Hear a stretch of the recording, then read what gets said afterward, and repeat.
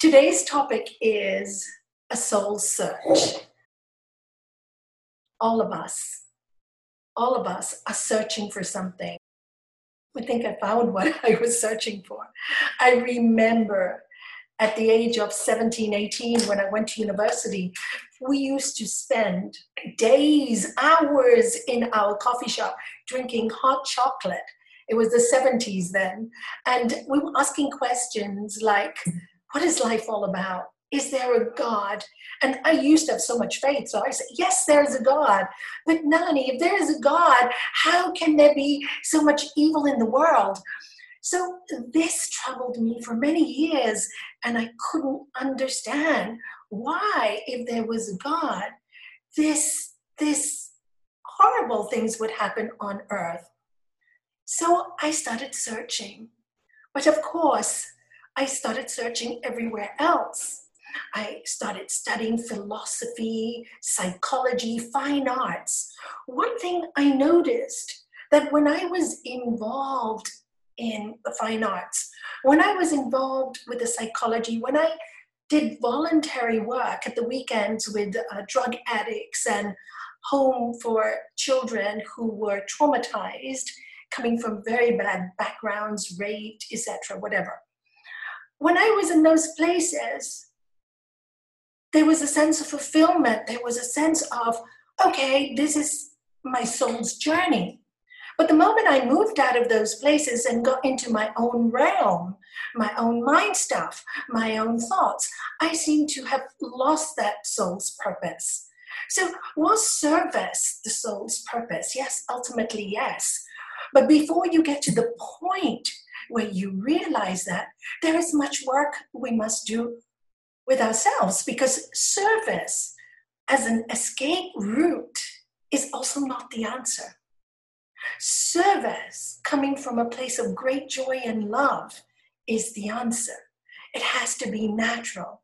It can't be, the soul's journey is if you expect gratitude for what you do, or if you expect something in return, you will always be disappointed. So this was my soul's journey. So the next question was, okay, I believe we were born to be happy, but why am I not happy? So as all of us, we figure if you meet the right person, you get married, you're going to have happiness ever after, and the soul is so happy. I met the man I loved, I got married, moved to Gibraltar, all life changed for me. So for 15 years, I'm not going to go into the life-changing story. The question, God, why? The victimhood, why me? Why this? Yet I had the best husband I could ever ask for. I had amazing children. They were young. I just didn't like where I was, in the sense of I didn't like the job I was doing, and I felt I had to do it to support my kids. And so there was this chatter. But all the time in the background, there was prayer. There was this sound from my childhood. My father, his words, Melanie, God is everywhere. Dad, can I go to the church and pray? Of course you can. God is everywhere. Remember, God is in your very own heart. But I didn't understand this. And I didn't understand the real meaning of God. So the search went on, reading books on psychology, great books. I've read some great books. And thinking all the time, and yet not being able to be really happy. I mean, I should have been happy. I ran a shop. I had a dance school, which I enjoyed teaching every evening. Why wasn't I happy? What was the soul? I felt there was an inner voice saying, there's more, Melanie, there's more. And of course, since that time, and working with many of my patients, people I see, my clients, there is that soul question. There's more. What is more? So when I reached rock bottom on my mental field, that is when my master appeared. And my soul, by recognizing the master. Now, what did I see in this master that opened my heart? I really can't tell you.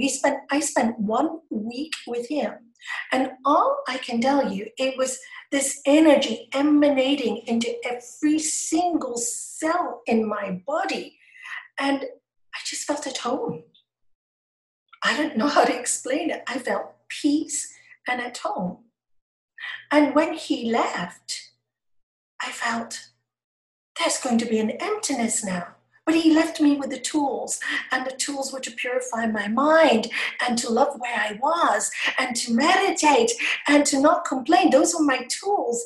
So I thought, is this how I'm going to find God? I want to know who God is. I want to know the truth. I want to be free, but what do I want to be free from? I thought freedom was being free from everything outside, but I needed to be free from right here. I hadn't realized at that time. And when I sat down and I meditated, and I knew now that I was not my thoughts, but how to get through this mumbo jumbo noise. And the first step in the soul's journey, the very first step, is to know yourself, to know your own mind, to know what thoughts occupy it. So step number one in the soul's journey and finding who I am and is there a God, is finding oneself. So with all this mumbo jumbo and all this victimhood, there was no way I could find any peace. So the first step was to change the noise to something beautiful. Take the negative and change it for positive. We all know this in the Yoga Sutras of Sri Patanjali. It is called Praktipaksha Bhavana. And that is replacing the negative with a positive. So this journey went on for a few years, changing the negative to the positive. But still, there was more. Then 6 months later, there was this call, I need a mantra. I don't even know why.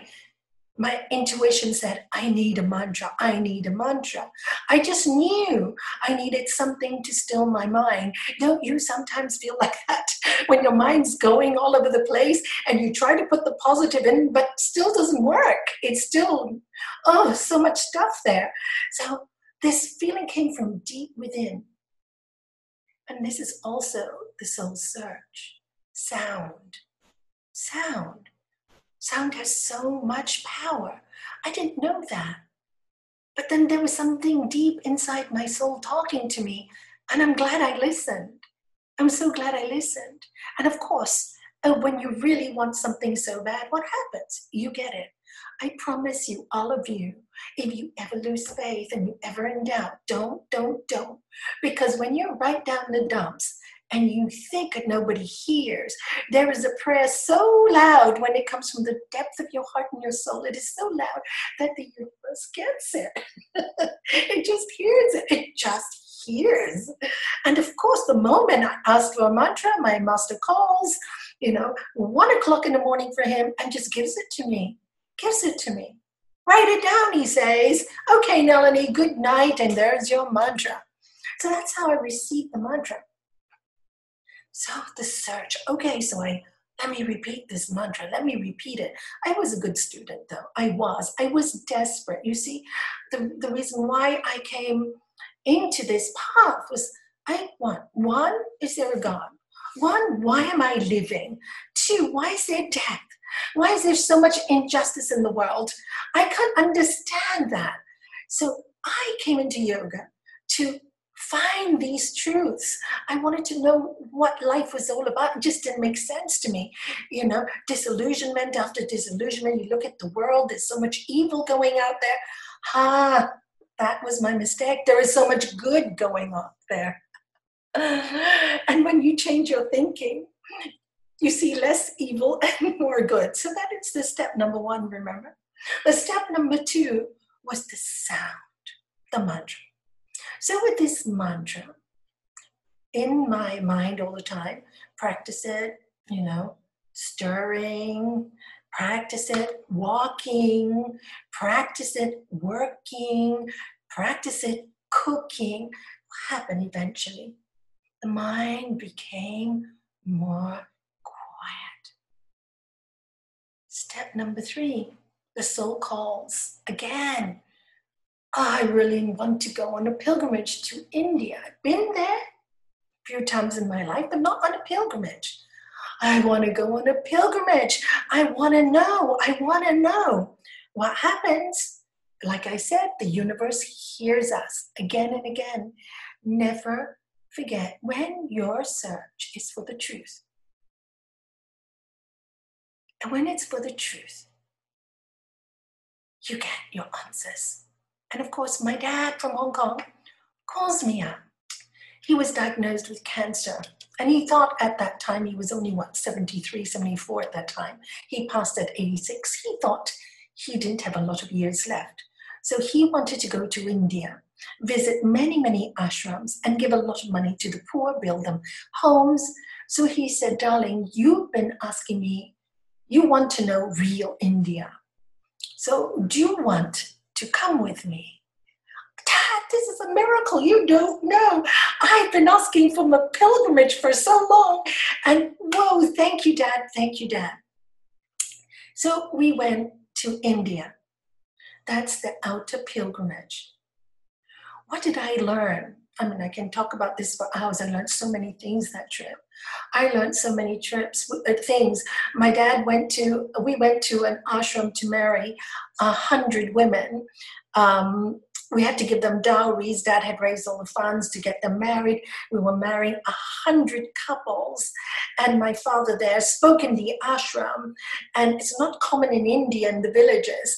And it was really quite a tacky place, really very dirty. But I was excited about this new experience. And he was telling them, all the males there, you better treat your women right. This old way of thinking is no longer acceptable. You need to treat your women right. And I was so proud of my dad, and all the women were garlanding him. So this outer, again, seeing in surface, there was much joy. Anyway, we had the wedding ceremony, and we were dancing with all these people. And afterwards, I went to see a few of the women that were getting married, and who got married, and I saw them afterwards, and they were crying. And I asked them, why are you crying? And they said to me, we don't know what kind of family we're going into. We don't know how we're going to be treated. If the mother-in-law is not happy with us, they might even burn us and throw us in the streets. Now, can you imagine? I was horrified. So I went to my father later that evening, Dad, are we really doing good? Is this really doing good? What is doing good? Are we putting these women in these hands of people who could hurt them? And his answer to me was this: Nalini, we can only do what we are given to do. I had been asked to marry these 100 women. If I don't marry them, they'll be thrown in the streets anyway, because they'll be worth nothing. They will be raped and they will be hurt. At least this way, there's a chance that their families might be good. So I went home to the hotel and thought, what's right? What's wrong? I don't know what's right and what's wrong anymore. I don't know. I don't understand. So I pray. And then suddenly I feel, oh my God, there's no God. There is no God. How can there be a God? And my father had a very learned man with him called Mr. KP. Wonderful, wonderful man. He's in Hong Kong. He was very knowledgeable. For me, a great saint, great human being. So I asked KP, KPG, I'm deeply, deeply troubled. I'm so confused, for I feel there is no God. I am lost. I had my love, my prayers, and now I just feel there's no God. But I still feel an energy and a force, and I don't know what to do with all this information. My soul doesn't know what to do with it. And he said to me, Melanie, this is part of the soul search.